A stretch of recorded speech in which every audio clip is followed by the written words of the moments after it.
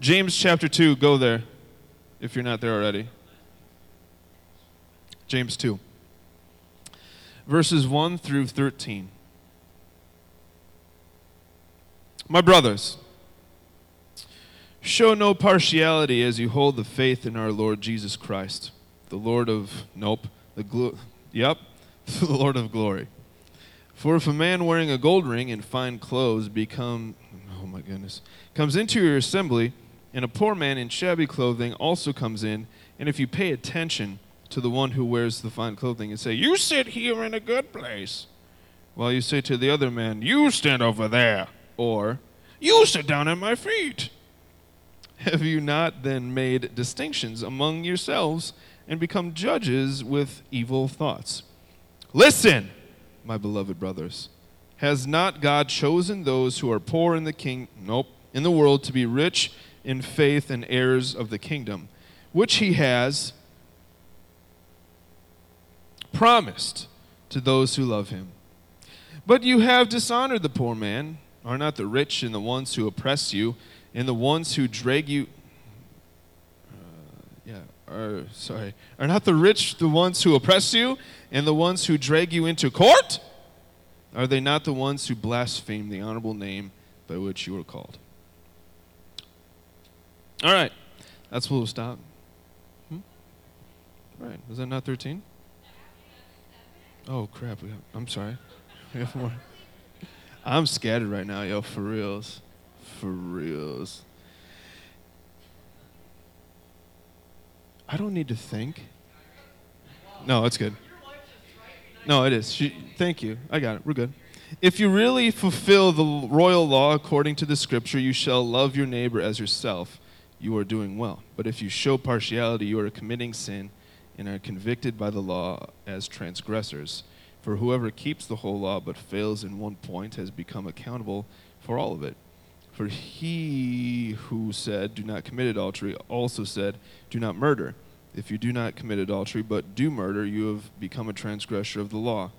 So speak and so act as though who are to be judged under the law of liberty.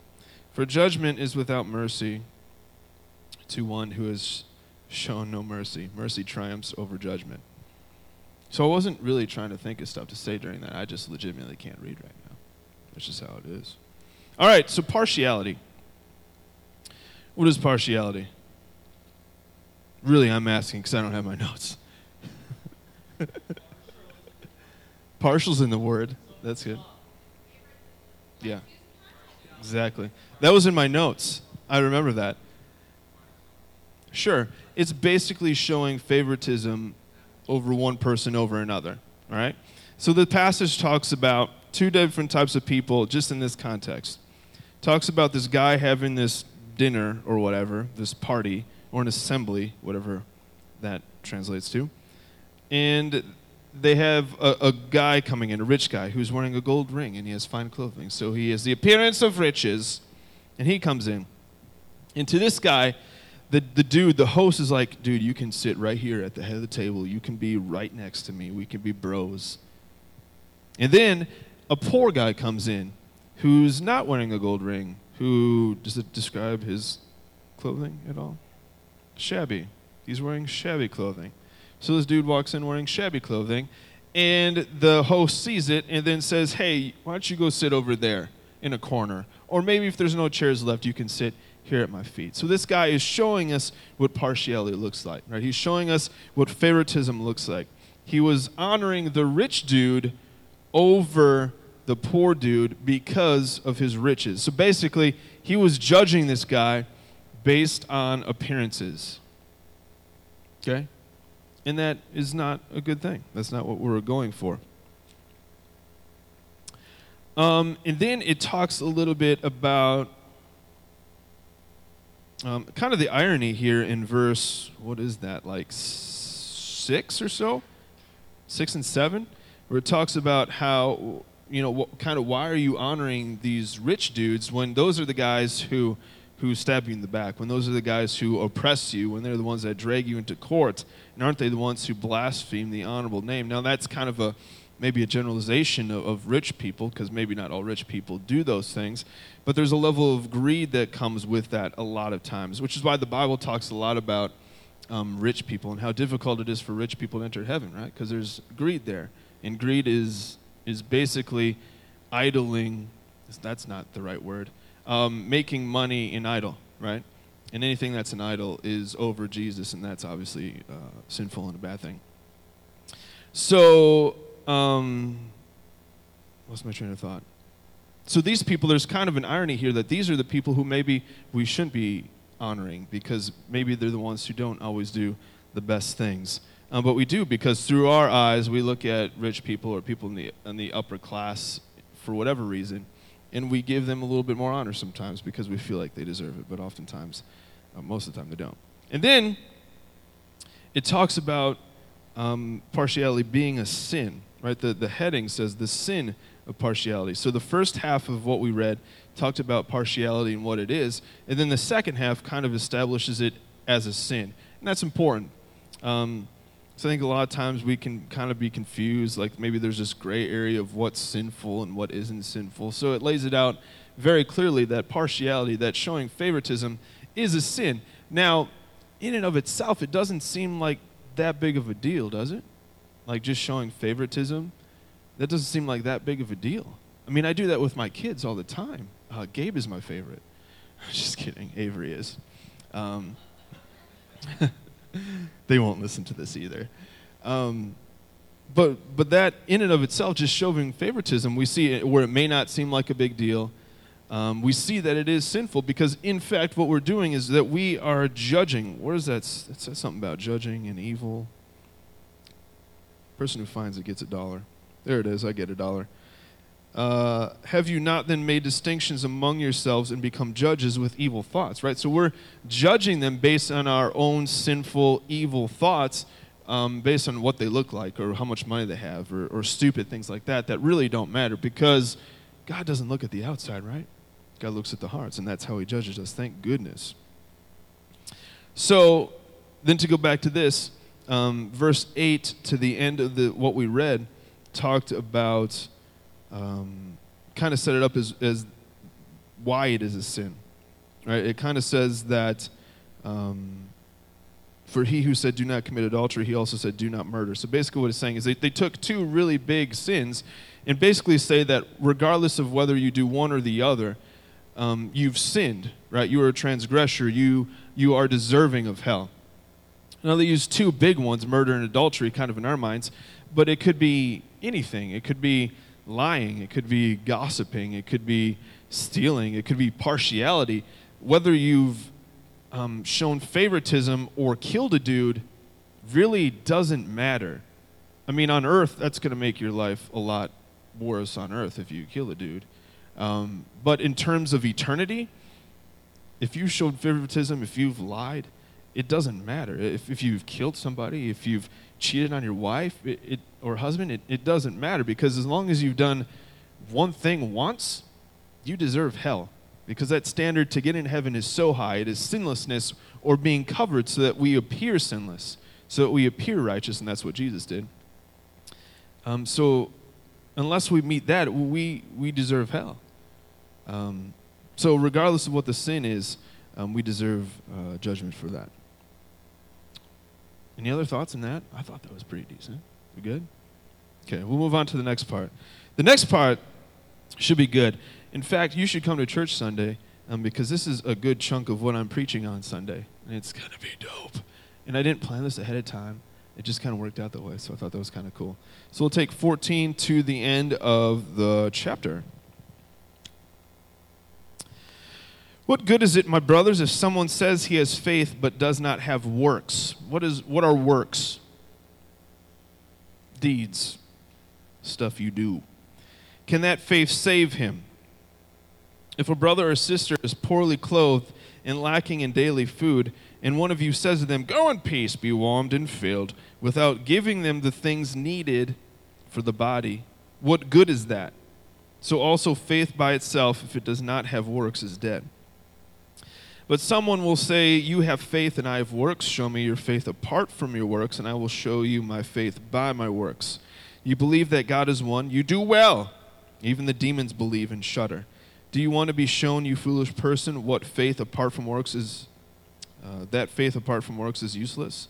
Was not Abraham our father justified by works when he offered up his son Isaac on the altar?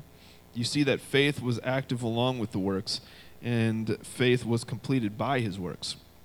And the scripture was fulfilled that says Abraham believed God, and it was counted to him as righteousness, and he was called a friend of God. You see that a person is justified by works and not by faith alone. And in the same way was not also Rahab the prostitute justified by works when she received the messengers and sent them out by another way? For as the body apart from the spirit is dead, so also faith apart from works is dead. Oh, excuse me. Let me just start by saying this is a doozy. This is a big one. This should be a part of our definition of our faith, of our Christianity. Because I think for a lot of people,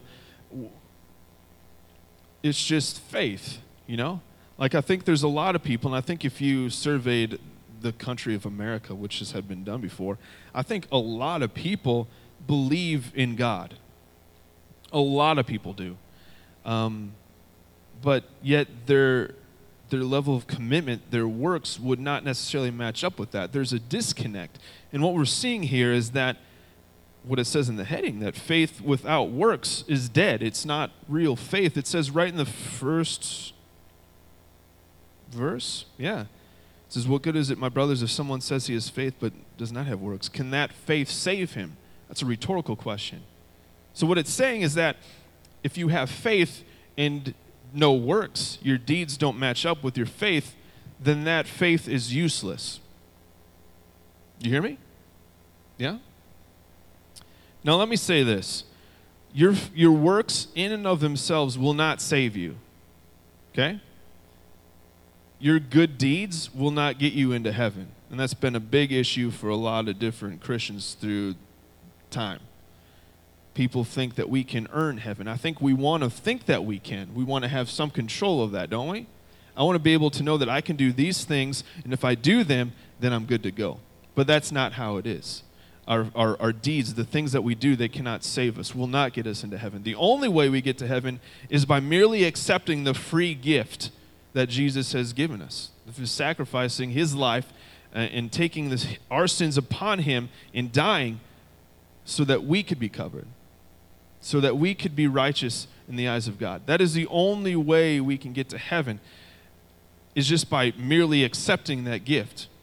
And if you think of it, that's not really doing anything, because if grandma whatever comes up to you on your birthday and gives you a gift, you're going to take it, right? So it's not awesome for that person to accept that gift. It's not them really doing anything. They're just accepting a gift given to them. It's the same way for us. So we can't we can't take any responsibility or any credit for that, because we've done nothing. All we do is accept this amazing free gift. So we can in no way earn our salvation. We can't do good into heaven. Does that make sense?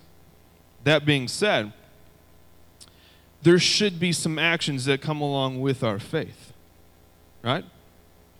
Because think of the faith that we have. Think of God. Think of Old Testament stuff and how many times God was faithful to his people and how many times he drew his people back to him.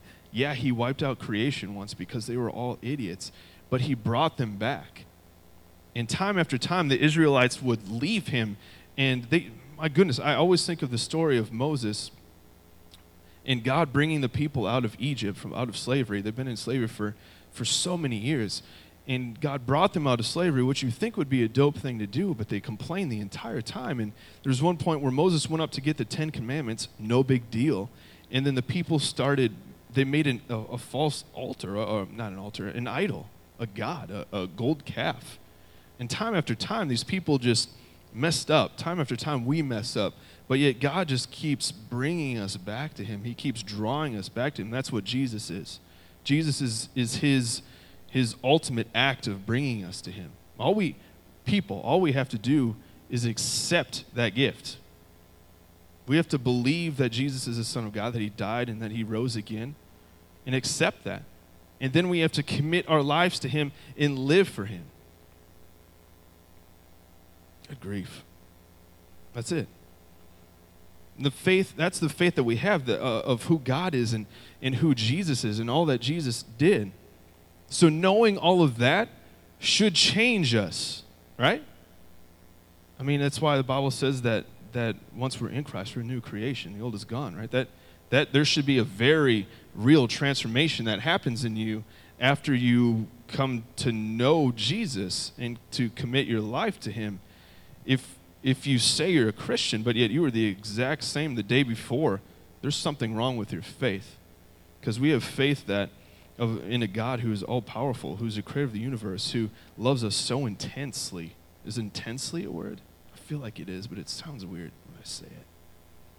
And he sent his son to die on the cross for us. Like Christian said in his beautiful prayer, God came down to earth and died for us so that we could join him. Why would he want us to join him?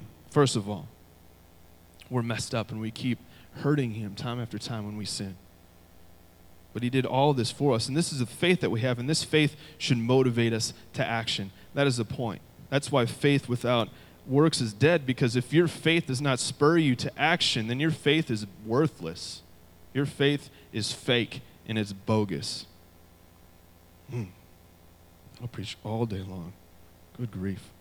And then it tells us, kind of puts us in this little scenario to make it a little more easier for us to understand, where it talks about us encountering a person who is poorly clothed and lacking in daily food. And it would be like if you were to go up to this person, you're like, hey, I see that you are in need, that you need food, that you're hungry. But, go in peace, keep warm, be filled. Now, what is that? That person should deck you in the mouth. Because that's stupid. Right? But that's kind of the same thing. It's like if we're going to claim this faith, but yet live in a manner where it is not evident, then that is worthless. It's pointless if our faith does not have works that come along with it. All right, let's see what else it says. Oh, yeah. Okay, so this is cool. It talks about the demons, which I think is really dope. It says, even the demons believe and shudder. And I think this is kind of interesting. I think this is a good, it's almost like a Chuck Norris roundhouse kick right to the face a little bit. Because it's calling out all those people who have faith but don't have the deeds to match up, that aren't living it, that for whatever reason just aren't committing to the process. And maybe there's some people in here tonight who are that way, hopefully not. But basically what he's saying is, look, you believe in God, awesome. The demons do that.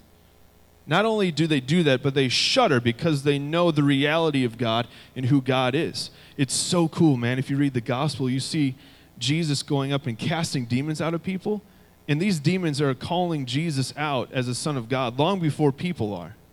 Long before Jesus, it even seems, wants that to get out. A lot of times he kind of tells the demons, he's like, hey, keep it quiet. I don't want people to know that yet. But these demons, these people are demon-possessed. The demons are calling them out. Hey, he's like, hey, shoot, you're the Son of God. We're in trouble. All right, so these demons know who Jesus is. They know who God is. They have faith in him just like we do, and they shudder. But what's the difference between us and demons? Yeah, make that connection real fast. What's the difference between you and a demon? Well, not necessarily. There might be one right behind you. I don't know. Don't look, though. Don't look at it. The difference should be what we do. So you have faith that God is real. Congratulations. So do demons. But what are your works like? What are your actions? What are you doing to back that faith up? Or what are you doing out of that faith? That's what the important part is. And then it talks about a couple of examples of some people who had faith in actions. It talks about Abraham. Abraham is the father of God's people. He's the father of the Israelites. So just to make this really quick, Abraham was an old dude. and his wife was barren, and then she was old too. So they didn't have any kids. And then God came to him and told him, hey, Abraham, you're going to be the father of so many people. He's like, look at the stars, count the stars. That's how many kids you're going to have. And I'm sure in that moment, Abraham's like, yeah, okay, whatever. I don't have any kids now, and I'm like 180. How's that going to work? And God's like, don't worry about it. You'll have a kid. And then I think it's like a year or two goes by, and finally his wife, Sarah, has a child in her old age, even without being able to produce children. She produced a child. Isaac was his name. So that's cool, and that happened. And then God's like, hey, Abraham. So Isaac grows up a little bit.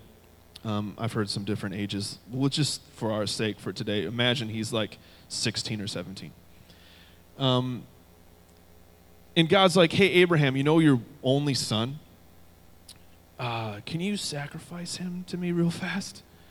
And Abraham, maybe he doesn't quite sound like that. He's probably a little more authoritative. And Abraham's like, sure. You know, whatever. Maybe not quite like that. But he does it. I mean, he packs up stuff. He tells Isaac, hey, we're going to go do some sacrificing. Didn't say what. But kind of packed up his stuff on the donkey, and they head up to the mountain. They get up there.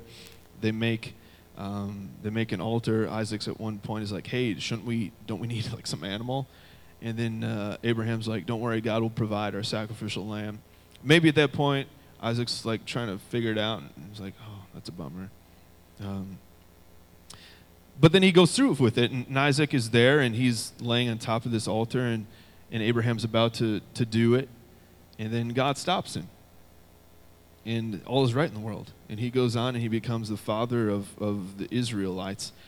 Not that he wouldn't have necessarily anyways. And I think that's the point, is that Abraham had faith in God. Right? Abraham saw that he had a child in old age when his wife was unable to physically. I see it, thank you.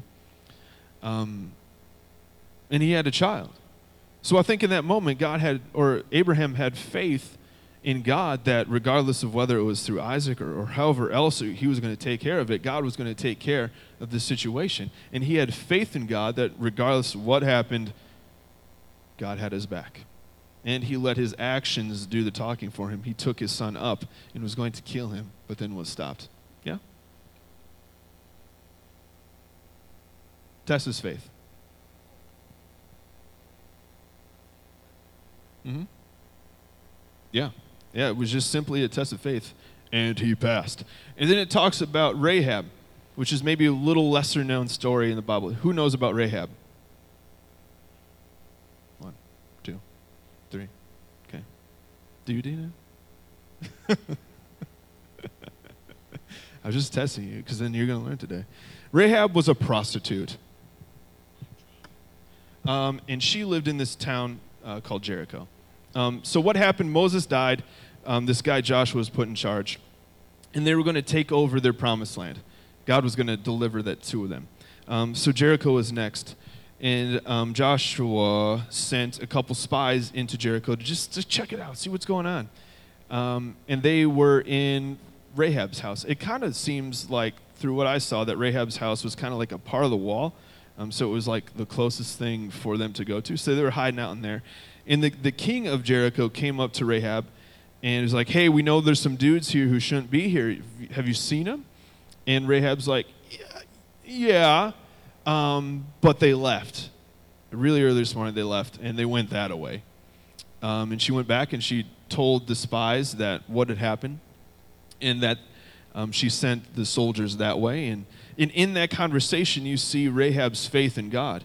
Even as a person of Jericho, and maybe not even necessarily an Israelite, one of God's chosen people, she had faith in God because she knew all about what God did through Moses and bringing the people out of Egypt. She saw what God has done taking out these massive people groups and nations already for the people of Israel. And she knew what was going to go down and that there wasn't much she could do about it. So she had faith in God. And then she acted on that faith by sending the spies the other direction to safety. So we see through these two examples the people and their faith in God, but not just that, their faith led them to action. Abraham, his faith led him to almost kill his only son, and Rahab really sacrificed herself and put herself in the line of whatever that phrase would be, really sacrificed her safety by helping those spies who came to check out their land and eventually led to the fall of Jericho.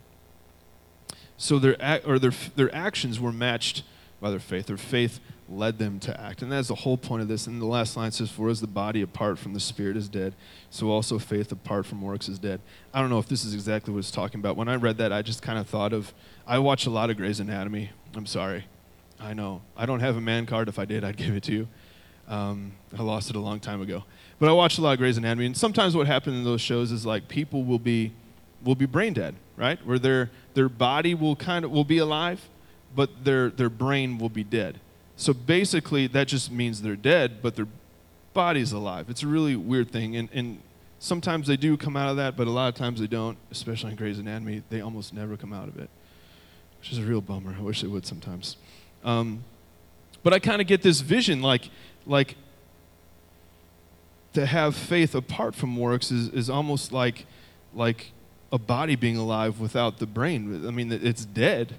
The body's there, the faith is there, but it's still dead. It's not producing anything. It's not doing anything. It's really not even alive. That's the same thing with our faith and the connection to our works and what we do. If we have faith but we're not doing anything about it, then it's useless. It's not going to save us. It's not going to do anything for us. It is utterly pointless. So the challenge here is if you claim to have faith, first of all, if you don't have faith, you should, man. You should commit your life to Jesus stat, because it's the best thing you can do, and it will pay off in eternity. But not only that, but to commit your life to actually following Jesus. And that's what we're seeing here is a commitment to follow Jesus in what we do. To live dead. That's a little plug for our Sunday series. Not just to kind of go through the motions, but to actually live out our faith. So if you're in here and you claim to have faith, but maybe your actions don't match, let this be a challenge to you. Because if you have faith but you're not living it, then, I mean, it's pretty simple. It says that faith won't save us, that we are dead without our works, without our deeds matching up our faith. Cool? Great. That's it. Let's pray. Dear God, I'm so grateful for you and all that you've done. I'm just so grateful for these students. I really am. Like, I'm not saying that because I get paid a lot of money to say that. I'm really thankful for them, and I care about them, and I pray, Lord, that you would just bless them in a ridiculous way. I pray that you, when they encounter tough times, that you would comfort them. And I pray there that they would have the faith in you to trust you through those times and to not fall away. God, I thank you for what we read today out of your word and the thoughts on favoritism and partiality and how messed up that is, or how we're called to love our neighbor. And loving our neighbor is not looking at one person differently than another. It's love. Love is love, and everyone's our neighbor. So help us to love our neighbors. Lord, I pray for just our discussion on faith being dead without works. That's a real thing, and there's a lot of people all around us who have faith but don't have works, and because of that are missing the mark. How we don't want to be people who are missing the mark. I pray you would challenge us in that. I pray you would give us opportunities to show our faith, to reveal our faith to the people around us. Lord, that it would be so noticeable what we believe in our faith in you, because it would just be oozing out of us love and compassion and mercy. It would just be flowing out of us that people could tell right away there's something different. There's something different about that person. God, that's a prayer for my life, and I pray that for each and everyone in here, that they would strive to be that person, that you would just be flowing out of us, Lord. That we just pray that you would go with us or this next week or so until you bring us back together. You just keep everyone safe, that you would equip people for what you want to do in their lives this week, that you would give strength and comfort when necessary, God, but more importantly, that you would stretch us, Lord, that our faith would grow stronger, or that our relationship with you would grow stronger. In your name we pray. Amen.